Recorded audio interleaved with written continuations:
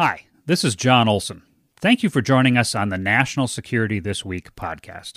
If you like the show, please subscribe so you'll receive a new edition of the podcast every week. Please leave us a review as well and tell others about us. And please contact us with any feedback or opinions you might have by emailing nstw@kymnradio.net. We hope you find the show informative and interesting. Thanks again.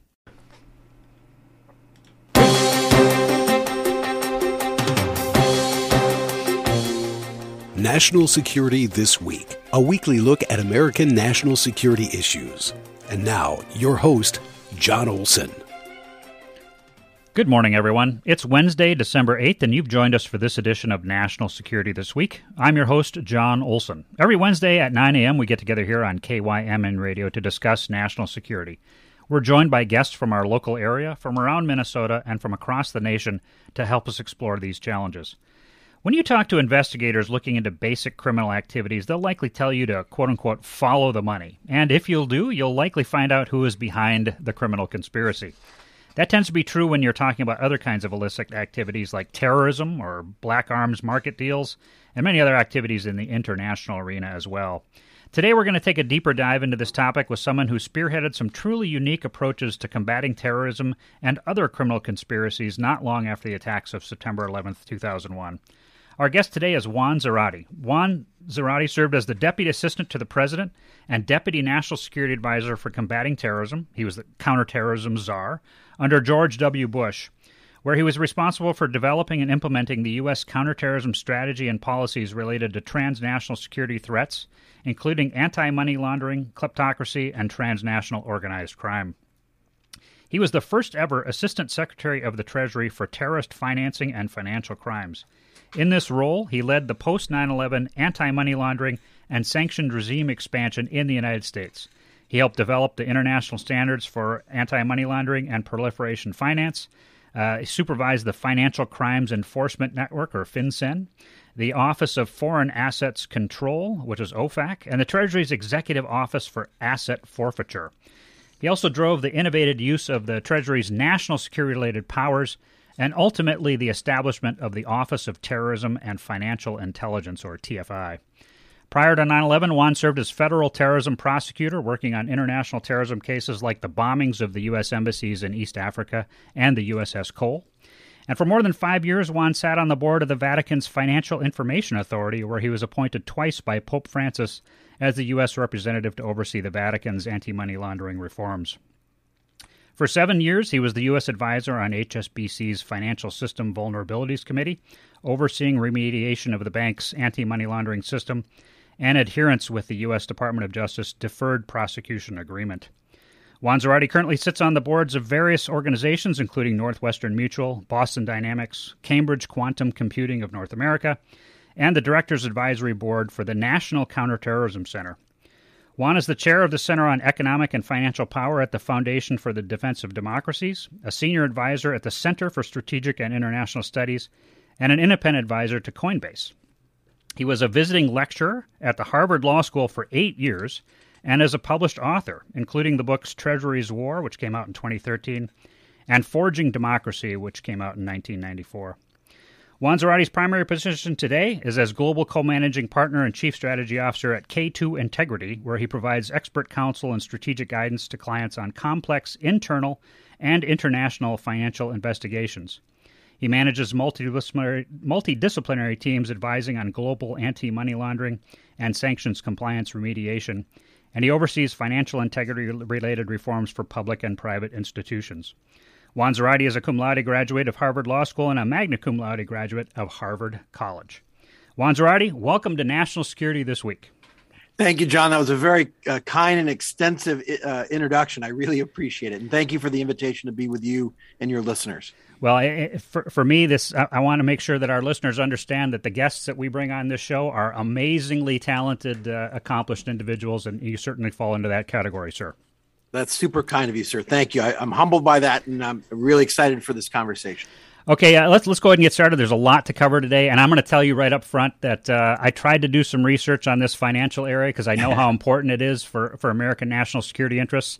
But this is not my sweet spot. Even as an intelligence officer, I didn't spend a lot of time focused on the follow the money bit. That was not my specialty. But so I'm going to ask you to sort of talk to us in layman's terms as much as possible on some of these financial issues so we can really make sure we help the audience understand. So let's get started. I like to ask people a little bit about their backgrounds before we dive into the core topic. And I think for this discussion, one of the things that we should try and understand is the pivotal day of September 11th, 2001. Can you tell us a little bit about what you saw transpire that day? Well, thank you, John. It was a transformative day, a tragic day, obviously for the country, and one that transformed the way that we thought about our national security. I had 3 weeks before moved from the Department of Justice over to the Treasury Department, and for anyone that knows the geography or lay of the land in D.C. knows that the Treasury sits right next to the White House, and I had an office that was facing south, so I could see, John, I could see the Pentagon on fire. I could see the black smoke rising from across the Potomac, and had been watching, obviously, on TV what was transpiring in New York, in shock and in realization that, you know, what those of us who've been working on counterterrorism for a number of years had known to be a war that was being waged against the U.S. abroad had now come home, right, in a very visible way. And in some ways, almost unbelievably, right? It was just so shocking and so tragic. But the reality was that we were at war, and that forced a transformation in how we thought about our national security, one that required us to think differently and more aggressively about the terrorism threat and non-state actors, one that required us to be more preventative and predictive almost in our approach to national security, and one that, as the president asked us to do, asked us to use all elements of national power to disrupt and dismantle terrorist and related threats, which at the Treasury Department then meant, John, that we would use Treasury authorities, Treasury information, Treasury influence around the world, relationships with central banks, finance ministries, and institutions to try to disrupt and dismantle terrorist financing networks, the way that terrorist groups raised and moved money around the world, to use that not only as a way of disrupting terrorist attacks, but actually disrupting and dismantling their organizations and constricting their aspirations. At the end of the day, what we did was we began to transform the way the government thought about the use of these tools to actually bankrupt these organizations, or at least to make it harder for them to finance the things that they wanted to do to hurt America and our allies. So that's really what happened on 9/11. It began a transformation for how we thought about the use of our financial and economic power. Let's dig a little bit deeper into that. So you saw the events take place, transpire, as we all did on September 11th. You wake up in the morning on September 12th. Did you have a conversation with the president or other senior level leaders? How'd you get your orders over there at Treasury to take on this challenge? How'd that specifically transpire? A couple of things that happened. I think the first thing the president made clear is we're coming back to work.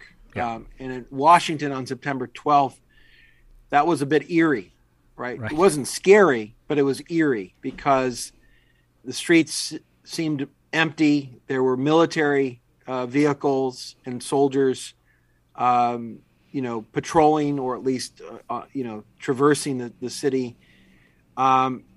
And as we walked into the doors of the Treasury, we recognized that it was a very different world, and one that was going to require a lot of time and energy and focus. And the mandate, initially from the White House, and it came from meetings that were at the White House. I wasn't yet at the White House. I moved over to the White House to serve in the NSC and the president in 2005, which gave me more direct access and role with the president directly. But in those early days at Treasury, we were getting direction from the Secretary of the Treasury, and the direction was pretty quick and swift, which was we've got to figure out the strategies that allow us to play a role in defending this country and in going after those that perpetrated 9/11. Now, there was a lot of shock, a lot of questions as to who had perpetrated, what had really happened, who had supported, et cetera. But really, from day one, there was a sense of purpose and mission that we had to figure out how we could use Treasury sanctions, Treasury authorities in the anti-money laundering world, our ability to affect international norms and standards, our ability to access financial information. All of that had to be part of a new strategy. And so we started literally from day one to construct that strategy, to think about our authorities, what new authorities we needed. And that then laid the groundwork for what would transpire over the next days and weeks after that. Maybe we could talk a little bit about the construction of those capabilities at Treasury, and then we could get into the mechanics of how it's done.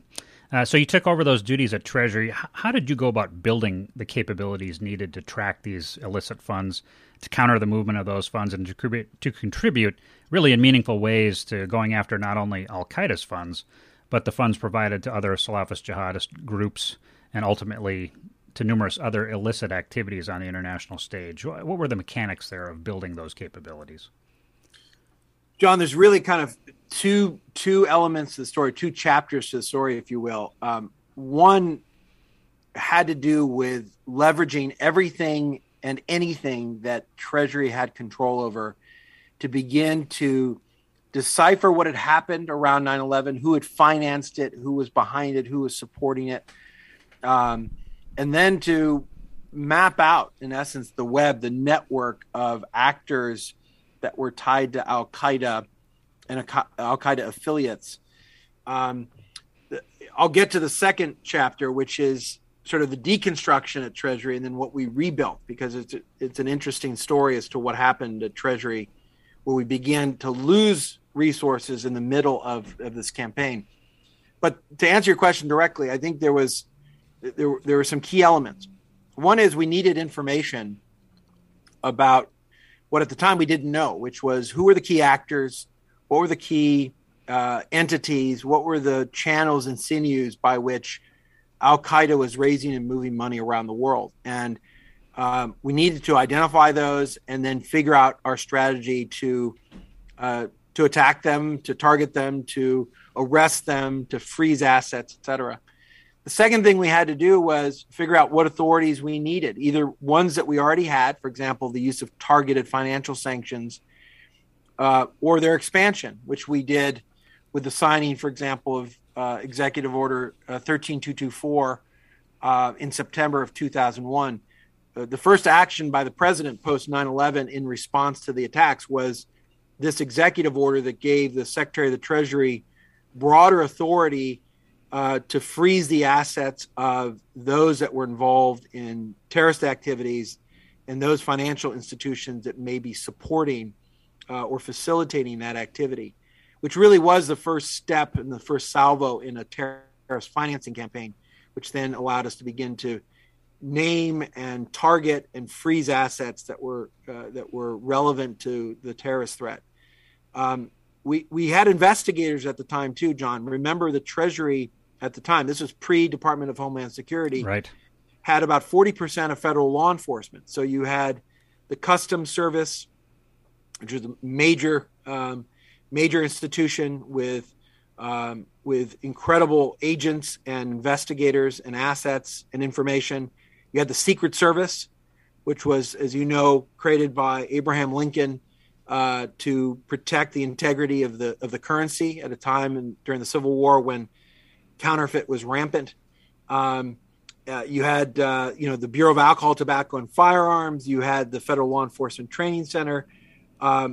You had the IRS criminal investigators. So enormous law enforcement assets that were brought to bear in concert with the FBI and the intelligence community to investigate terrorist operations and networks. And then we looked at what could we do internationally, because Treasury has not just, at the time, guns and badges and not just regulatory authorities, but enormous relationships with central banks around the world, finance ministries, institutions like the World Bank and the IMF, or the body charged with setting anti-money laundering controls, the Financial Action Task Force. These are all things that the Treasury could drive or control or set agendas for, which we then did, right, to set new international standards and norms. And then we worked, with the interagency to do things like the passage of the Patriot Act, which had provisions in it that broadened and deepened the anti-money laundering system, that tried to build greater transparency into the financial system to make it harder for rogue or illicit or terrorist actors to use or infiltrate the financial system. So it was all of that we set in motion, given the assets that we had at our command, and given the overarching mission of doing everything to prevent another attack and to dismantle terrorist networks that we encountered. So in my introduction for you, we talked a little bit about some of the organizations that you had responsibility for at Treasury. Could you talk a little bit more detail about the Financial Crimes Enforcement Center, the Office of Foreign Assets Control, and Asset Forfeiture? Tell us what they are, how they work, and why they are such powerful tools for combating illicit financial activity. Thank you, John. I'm glad you raised that, because they are often unknown agencies in government, and those were three of the key assets that were left behind at the Treasury after the creation of the Department of Homeland Security. And so in 2003, when what is known as DHS was created, the Customs Service moved, the Bureau of Alcohol, Tobacco, and Firearms was split, part of it going to the Department of Justice, the regulatory part staying at Treasury. Secret Service went to DHS. And so there was a fundamental question of, okay, what's left behind, and is Treasury relevant? And part of the reason Treasury was relevant was that we had these very important agencies that the three of them all interact with and touch the financial system in important ways. The Office of Foreign Assets Control is responsible for the administration of sanctions for the U.S. Treasury and the U.S. government. So anytime a country is sanctioned, a company, an individual, and in this case, terrorist groups, it's the responsibility of OFAC, as it's called, to manage those lists, to put out information about those individuals, to interact with the financial and commercial world, to explain the nature of those restrictions. And it's been OFAC that has really been at the heart of the sanctions developments over the past 30 years, and has been responsible for some of the most complicated and interesting of sanctions programs. Think of Russia or Iran or North Korea or Venezuela or Cuba. Those are all programs run by this little agency called OFAC. Okay. And think about the implications. FinCEN, as you referred to it, the Financial Crimes Enforcement Network, is responsible for the administration of what's called the Bank Secrecy Act. So you think about all of the requirements of the anti-money laundering system in the U.S.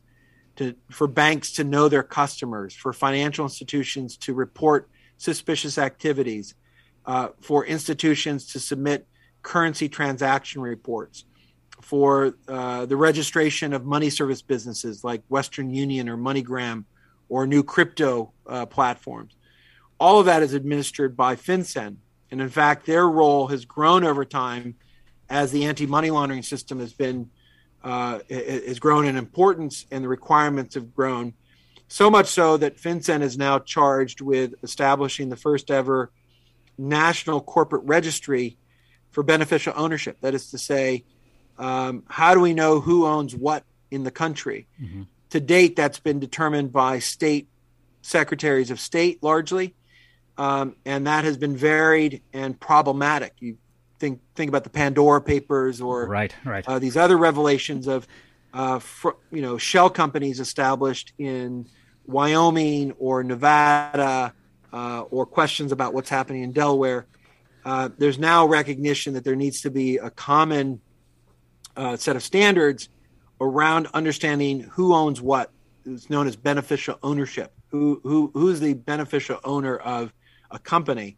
Because it could be Vladimir Putin, it could be a criminal, it could be a terrorist. Right. We may not know. And so FinCEN now is charged with establishing that registry, first ever in the nation's history. Okay.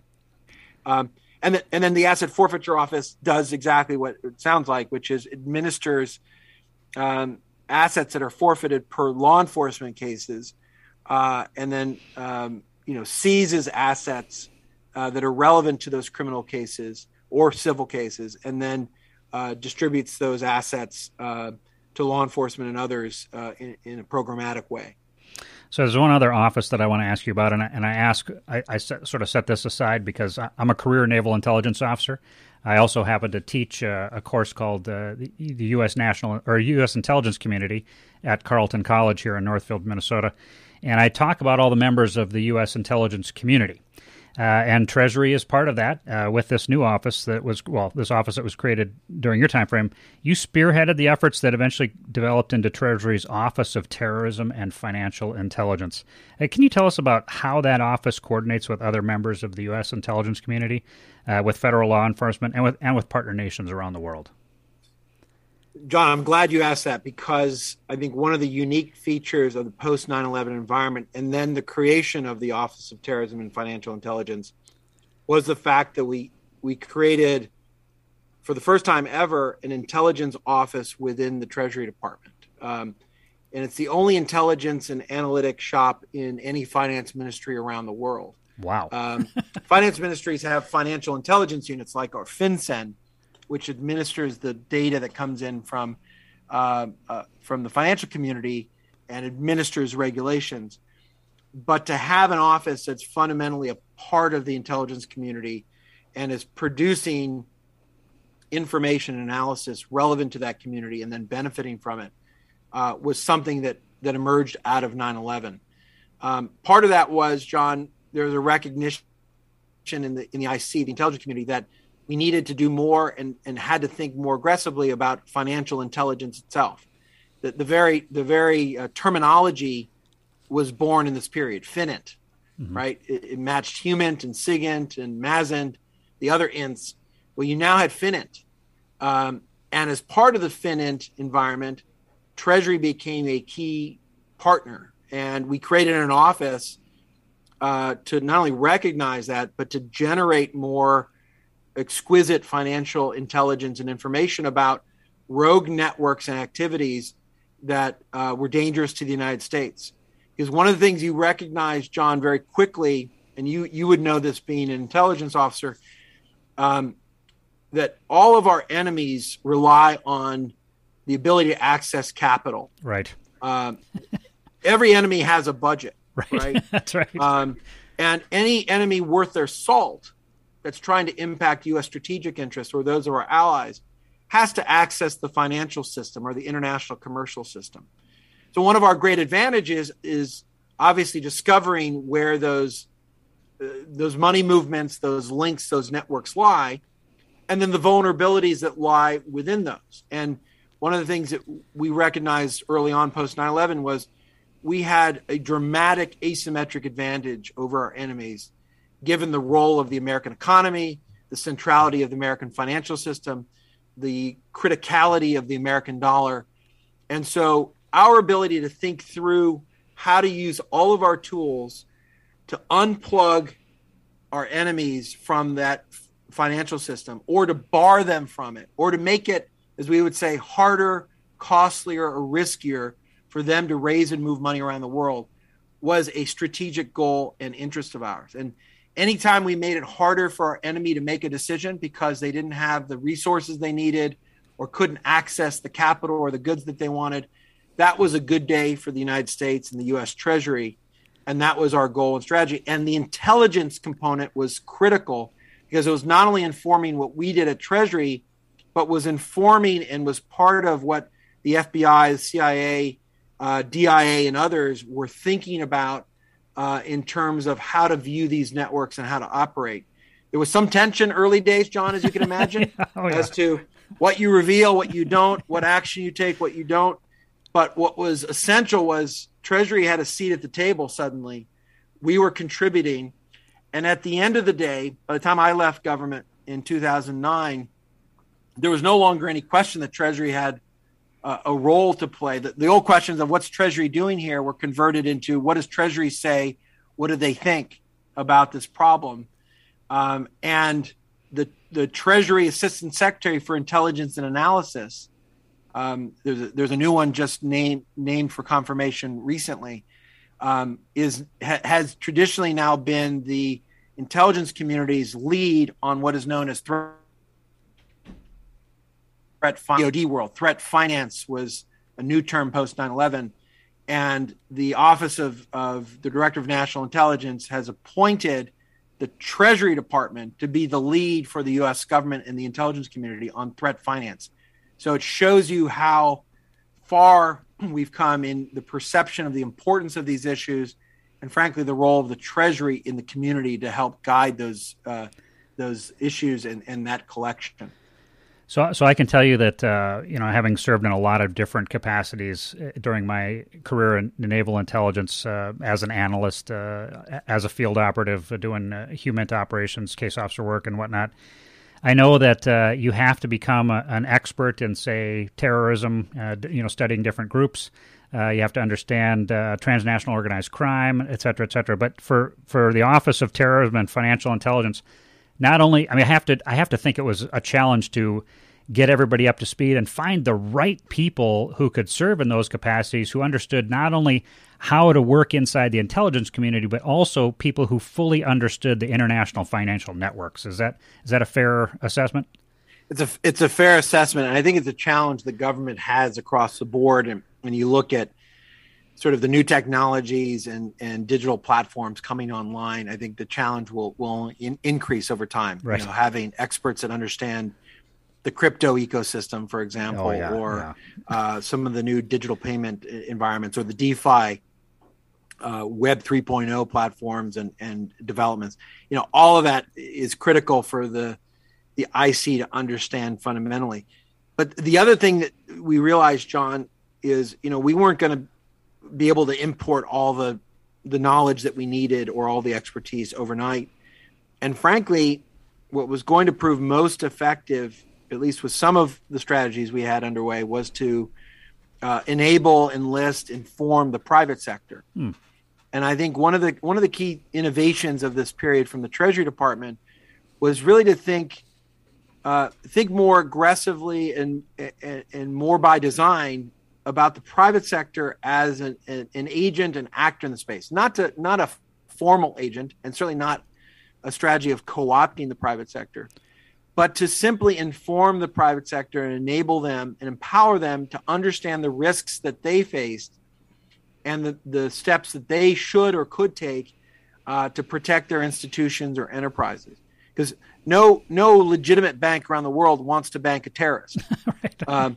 No commercial institution wants to find their name on the front page of the Wall Street Journal, the Financial Times, because they facilitated proliferation, right? So, the elements of national security, which was to disallow access to the financial system, commercial system, to these rogue actors, was completely commensurate with commercial and financial goals, at least in theory. We needed to figure out, how do you enable and empower that? And then how are we informed by the way that sanctions are playing out in the market, the way that new regulations are playing out? And I think that's one of the great attributes of the Treasury Department, which is its outreach to the private sector, its role with the banks, its role with money service businesses, and more importantly, today, as we speak, putting out regulations with respect to the crypto ecosystem, which is becoming more of a legitimate part of the financial system every day. Yeah. So it sounds like what you're talking about really is making sure that private enterprise, private corporations, they're a partner. They are essentially a partner in this effort to protect our broader national security interests.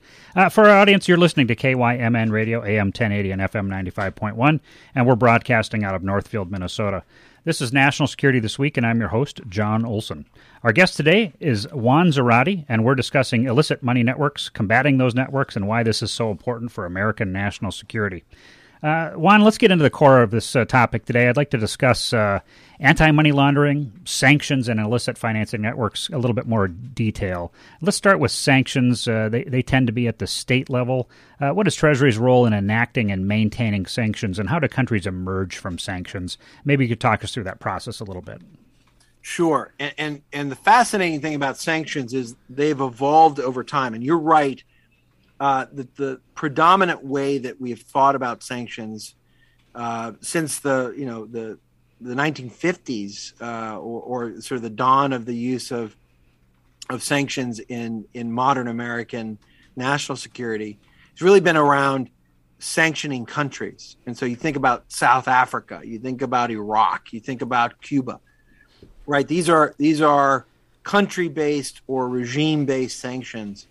And sanctions are, in essence, a way for the U.S. government to control access to the U.S. financial system, so disallowing people to interact with the financial system, to have assets here, allowing us to block assets or freeze them, but also a way of, in essence, commercially quarantining bad actors in the international system, right? And that's traditionally the way that sanctions have been thought about, often as an aid to diplomacy, right?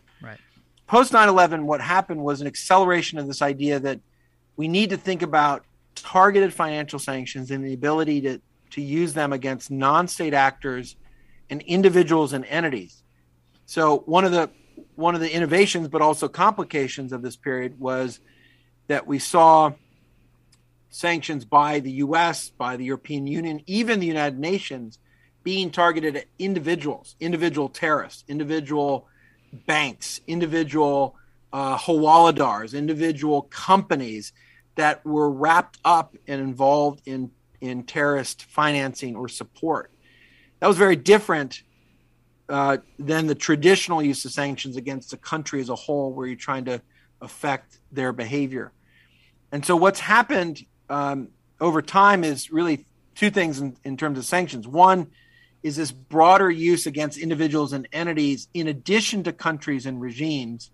And you see this not just with terrorism, but across the board when you're talking about issues of corruption or human rights or even cyber malicious behavior, where individuals and entities are being targeted with these actions. And then secondly, more nuanced types of sanctions, which is to say not just an asset freeze or a travel ban, but more nuanced sanctions around financial products and access to the financial system. The reason for that is as we've gotten into more of these sanctions programs and more high-end targets, more targets that are interwoven with the international financial system have been hit, we've had to calibrate how we think about the ability to target those actors and to isolate them. And so you've got very exquisite sanctions, for example, in the Russian and Venezuelan context, around what kind of debt or equity is affected by a sanction. And so there's just more complex sanctions now that are underway. And the only way to get out from under it, you can challenge them in court. It's difficult to do that, is to request being delisted. And a delisting is handled administratively by the Office of Foreign Assets Control. The European Union has their own process. The United Nations has another process. But for the most part in the United States, the OFAC controls that delisting process. And an individual or an entity goes with their lawyer and seeks to be delisted. They either say, look, you're mistaken, or I've changed my stripes, or I'm willing to do whatever you need me to do to unwind my relationships to get out from under this listing. But the reality is these are incredibly powerful tools, and anybody that's listed by the United States feels the effect. And for despite what foreign actors may say about, being able to shrug off sanctions, every actor that is subject to sanctions, whether it's Iran in the nuclear discussions, North Korea in the pressure campaigns there, the Russians, individual oligarchs, corrupt officials, etc., they all want off this list because it makes it very hard to interact in the international system. If you can't get a bank account, board members don't want to sit with you, you have to divest. It just makes it really hard to operate if you want to be a legitimate actor around the world. That's effective. Let's talk about money laundering a bit. I suspect there are many different types of money laundering. Some of it's done by governments like North Korea seeking to get around the sanctions that you just talked about. But there's also money laundering done by criminal enterprises seeking to create legal wealth from their ill-gotten gains. And maybe a third kind, maybe related to terrorism financing or other transnational threats. I don't know if you've ever heard of them, but we had on our show earlier this year the executive director for the Global Initiative Countering Transnational Organized Crime. I think they tend to be looking at a lot of these issues as well. Can you shed a little light on this area of illicit activity, how money laundering works? Sure. I think traditionally, what you've seen over time has been a focus on money laundering from a criminal perspective. So in the 1970s and 80s, when money laundering became an area of focus, it was really part of the focus on drug trafficking and drug trafficking organizations, which was the ability of these groups to make a ton of money in illicit ways, whether it was drug trafficking, human trafficking, arms smuggling, and then the ability to then place that money into the financial system, layer it in that system to hide the origins, and then to integrate it into that system. So those are the three conceptual, parts of AML: the placement, the layering, and the integration. And so the anti-money laundering system has been built to try to combat that, to try to prevent the placement, to try to expose the layering, and to prevent the integration. And you're right, that takes various forms because criminality takes various forms, and the evasion of controls is always present, especially as you talk about more organized or sophisticated groups or even nation states that are acting as criminal enterprises like the North Korean regime or the Venezuelan regime. So, there are, I'll give North Korea as the example. North Korea, which is often called the mafia state, has engaged in counterfeiting, proliferation finance, smuggling, fraudulent cigarette and counterfeit cigarette manufacturing and trade, even interactions with terrorist groups like the IRA. They've now made, according to the UN, upwards of $2 billion in cyber heists and activities. And what they do is they profit from it. They try to then place it, leverage it, and obviously then use it and find ways of continuously using it. For criminal organizations that are trying to operate for profit, this becomes essential because they need to find ways of placing their money, using it, and not having that money trigger suspicion, not have it seized or frozen, and they need a cycle through which they can use this. We've seen this with Mexican drug cartels where, the money launderer for King Midas, as he was called, found ways of using multiple bank accounts, multiple entities, multiple shell companies to move billions of dollars through the Mexican financial system over the course of years. And part of that is the ability to hide their hand, maybe to have some complicity and corruption in certain places, but then to layer it and then to move it in ways that make it look legitimate. And this is why you have,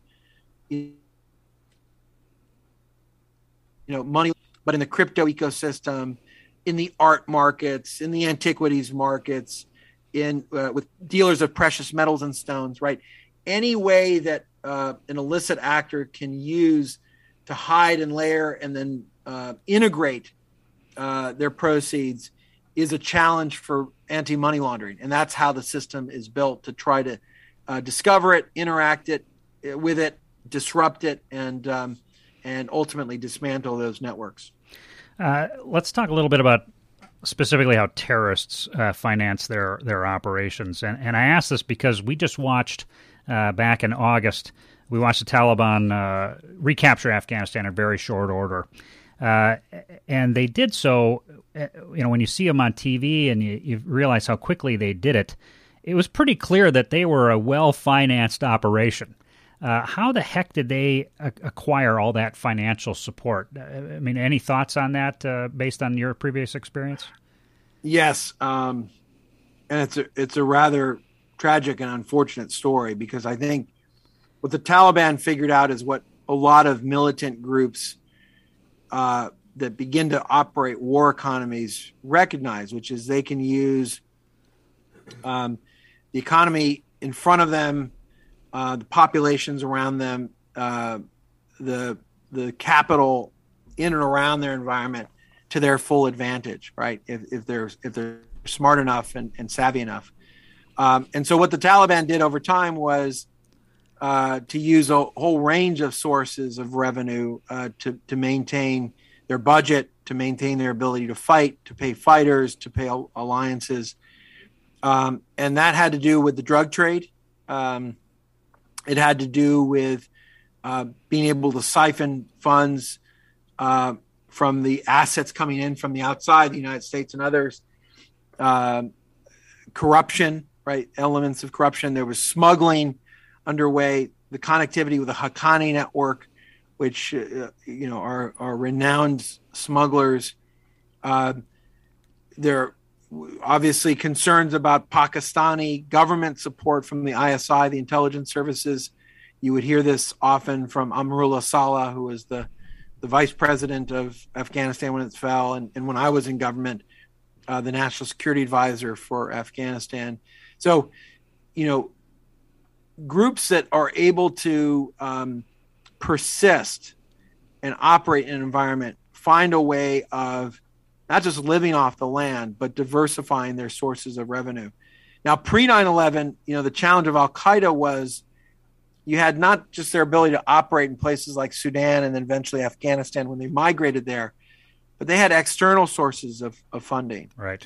Donors that subscribed to their cause, even charities that were willing to operate. They ran businesses. We exposed honey shops and others in Yemen that were tied to Al-Qaeda. So a whole kind of external network that provided funding to the inside. But what you have with groups like the Taliban or, for example, the FARC in Colombia, the Islamic State when it controlled territory in Iraq and Syria, are groups that are able to figure out a war economy, how to leverage it, and how to take advantage of the population, even to the point of, in the case of the Islamic State or Al-Shabaab in Somalia, the ability to tax the local population, merchants, those checkpoints, or even when they control ports like Kismayo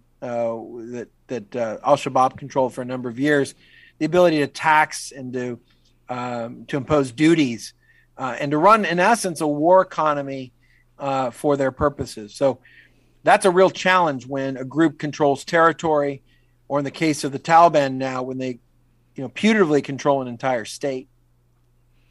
We'll see how long they last, because they have to learn how to become a counterinsurgent force now, trying to defeat their own Islamic State challenge inside Afghanistan. Yeah, and they have to run an entire economy, and one that's suffering from drought, suffering from the pandemic, suffering from the lack of resources from an external world that doesn't want to support the Taliban.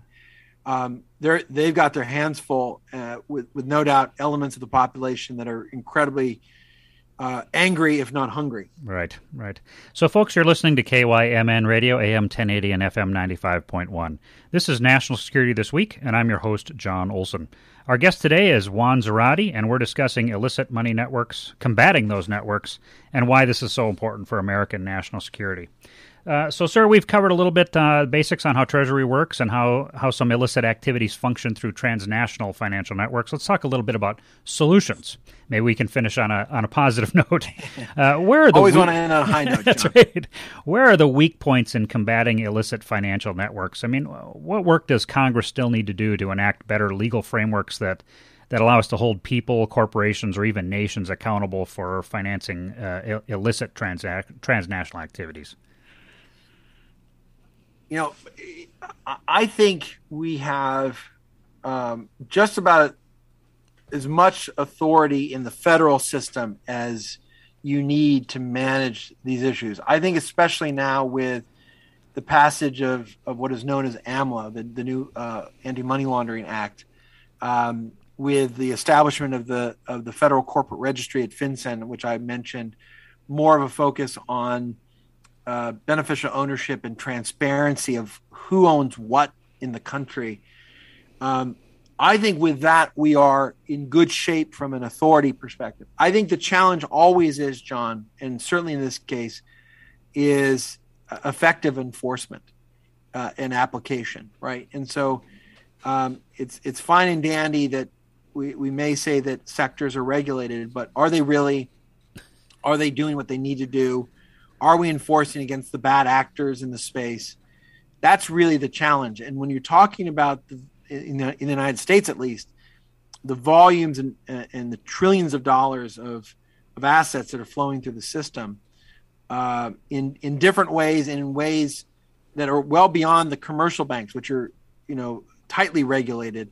You look at hedge funds, you look at the new crypto platforms, you look at even money service businesses of all shapes and sizes. There's often an underwhelming degree of enforcement or regulation that would be smart to ferret out the bad actors. And I think, to me, that's the big challenge. How do you enforce these laws in a reasonable and smart way so that you really are getting at the bad activity, not stifling innovation, not stifling economic behavior, which you don't want to do, but really, rewarding those that are willing to play by the rules, frankly. And you hear this in the crypto space, the crypto domain. You mentioned earlier, I'm an advisor to Coinbase. Full disclosure, for a long time, they've said, look, we want to abide by the rules, but just make sure that, the bad guys are getting punished because, if we're abiding by the rules, the bad guys aren't being punished, what good is it to play by the rules? So you often hear that. And I think we've got to make compliance and the quest for transparency an asset and something that is seen as an advantage in the marketplace. And that really boils down to continuous good enforcement of the regulations that are in place. So I'll ask two quick questions on that. The first, you talked about the ability to actually enforce all these rules and regulations. That's, I think, a function, we see this all the time in DoD and the intelligence community and whatnot. It's capacity. It's the number of people you need to be able to effectively enforce those regulations. Is that something that in the financial networks on the enforcement side, federal law enforcement, maybe at Treasury, do they have enough people to do what is being asked of them? I don't think there are enough people, or at least enough of the right kinds of people trained to do this. And I think it's, we wax and wane with our focus on this, whether it's on, kind of the right kinds of agents that have the experience on, complex financial criminal activity or fraud, all the way through the intelligence analysts that have to understand how to read a SWIFT message, the bank messaging message in order to analyze what's happening in a network or in an environment. So I don't think they have enough people, but it's more about the right kind of capacity. I also think, John, there's an opportunity with new technologies coming online to be smarter and better about how we think about targeting, bad actors in the system. And, this boils down to better use of the data that we do have, because there's a lot of data that the federal government has that isn't well used, in concert with what's out there commercially, which in many ways dwarfs what the federal government itself holds, and the ability to do that in a way that respects privacy and civil liberties. That's a big challenge, but I think there are opportunities with the use of better technology, machine learning, right? Things like federated data analytics, which we work on, to improve the way we regulate and identify risk in the system. I was just thinking that artificial intelligence might help us with that in the future. But as a follow-up to what you were saying earlier, where you talked about the companies that are complying with the regulations, they shouldn't be punished. They should be rewarded. That boils down to sort of what I always refer to as economics 101.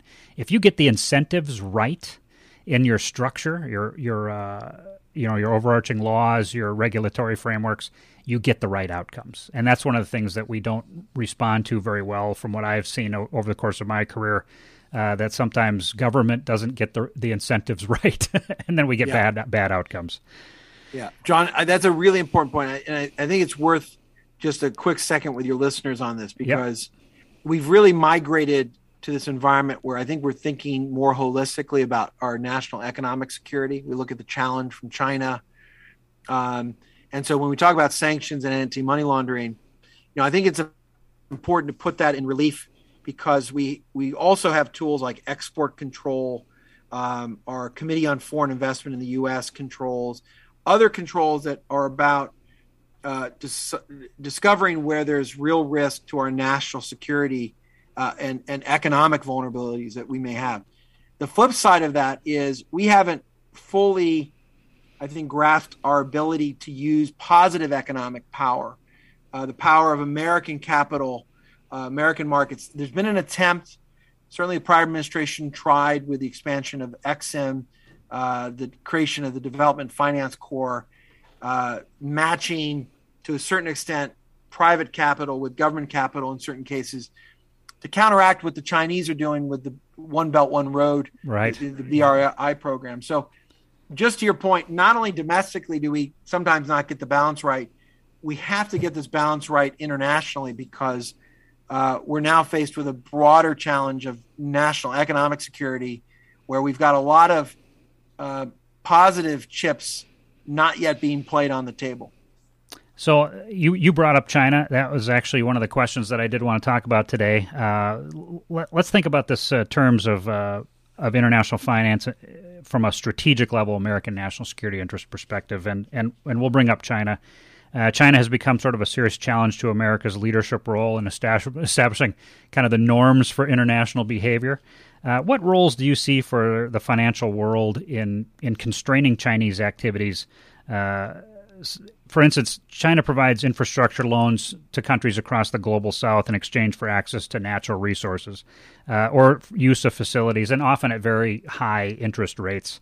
When those nations cannot meet their payment schedules, China takes back that infrastructure. And the port facilities in Gwadar, Pakistan, and Hambantota in Sri Lanka come to mind as examples of China having financed the creation of those ports at fairly high interest rates, and then when those governments couldn't pay it back, those ports are now under Chinese control. And maybe you could talk a little bit about that. This sort of, in my mind, falls under that soft power capacity, maybe sharp power capacity at a certain point when you're discussing these financial networks. What is it that we can do to constrain China in this area? It's a great question. By the way, in recent days, there's been reports that the Chinese may take over the Ugandan International Airport in Kampala. There you go. And it's being disputed, but it's an issue, which goes right to your point, John, of Chinese debt diplomacy. I think the challenge with China, and frankly, I would argue the competition, if not conflict, is actually upon us in the economic and financial domain. Yeah. And you see it in three strata. One is you see it directly in the application of sanctions. So you look at Hong Kong, for example, and what you have in Hong Kong is a direct clash between sanctions regimes. And so financial institutions, including some of those that I advise, like HSBC, caught in the middle of demands from U.S., UK regulators and sanctions authorities, and what Chinese authorities are demanding and saying they can or cannot comply with. And so it's in the sanctions domain that you see this challenge immediately upon us. And it will play out in the human rights domain. It's going to play out in different contexts, but the conflict is already there. It's playing out in the sanctions field. So that's one strata or one domain. The next is the one you described, which is the Chinese are trying to use their capital, their influence, to not only extend their infrastructure and commercial opportunity, but really to create strategic nodes that allow them to operate wherever they need for commercial, perhaps military purposes, et cetera. And in that regard, I think we need not just a U.S. approach, but an alliance approach with the Japanese, with the Australians, with the Europeans, with the Indians. This is where we need to think much more creatively and aggressively about where the U.S. is investing, and with multilateral institutions like the Asian Development Bank, because there are infrastructure needs, massive infrastructure needs in the developing world, whether it's Southeast Asia or Africa or anywhere along the One Belt, One Road map. And so we need to figure out where it is that we need to compete and for what purpose. Now, we don't have to be everywhere the Chinese are, and the Chinese are making bad loans and throwing a lot of money at things that probably aren't worth what they're paying for. But we do need to challenge with our capital. And I think we need a strategy around investment capital and investment interests that then matches what we're doing on the defensive side, which you've seen the Australians and the Japanese and the Europeans begin to think more thoroughly about where they allow Chinese investment. And this goes right to the heart of the Huawei debate, right? How embedded will you allow a Chinese entity when you don't know what the Chinese are going to do with your data, and they're not willing to respect the boundaries that the Europeans or the Americans or North Americans need or want. So that's a second strata, which goes right to what you're describing. The third is also really important because I think the Chinese are not only challenging in these ways, they're also trying to change the rules and the center of gravity of the financial system itself.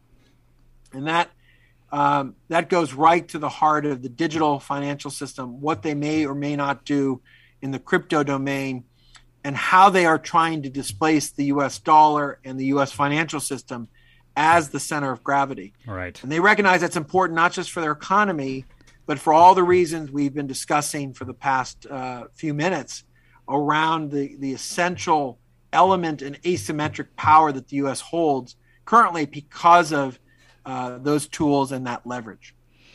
So Beijing wants all roads to lead to Beijing, whether they be physical or digital, is sort of what I hear you saying. Exactly. We are coming to the very end of our show here. Juan Zarate, you wrote those two books, Treasury's War and Forging Democracy. I think after our listeners hear everything you had to say today, I'm sure they're going to be really interested in finding those books and reading them. Where can they find your books? Thank you, John. Forging Democracy may be out of print at this point, but Treasury's War remains in print. It's in audio. You can just go on Amazon. Public Affairs is the publisher, available in softback.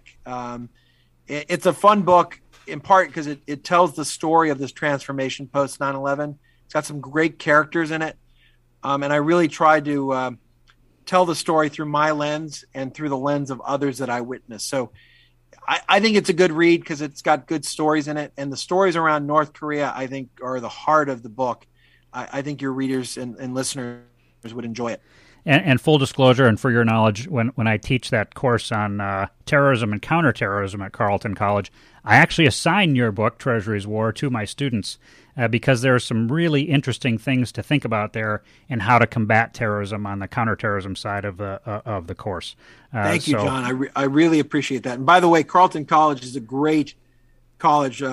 My niece went to school there, and just a remarkable school. And so thank you for teaching there, and thank you for assigning the book.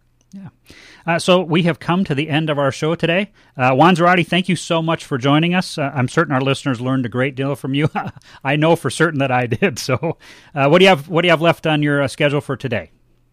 Thanks, John. I've got a presentation to the American Bar Association talking about ransomware and crypto. I think there's a ton of attention in the federal government around how we deal with the rise of ransomware and the use of crypto and what that means for the regulation of crypto. So I'm going to be talking about that. And then I've got some client meetings, and then I got to pick up the kids and take them to soccer. Okay, fair enough. All right, folks, that closes this week's edition of National Security This Week. We're on KYMN Radio, AM 1080 and FM 95.1. I'm your host, John Olson. Thank you for joining us today. I look forward to sharing time with you again next Wednesday morning at 9 a.m. Have a great week, everybody. Take care.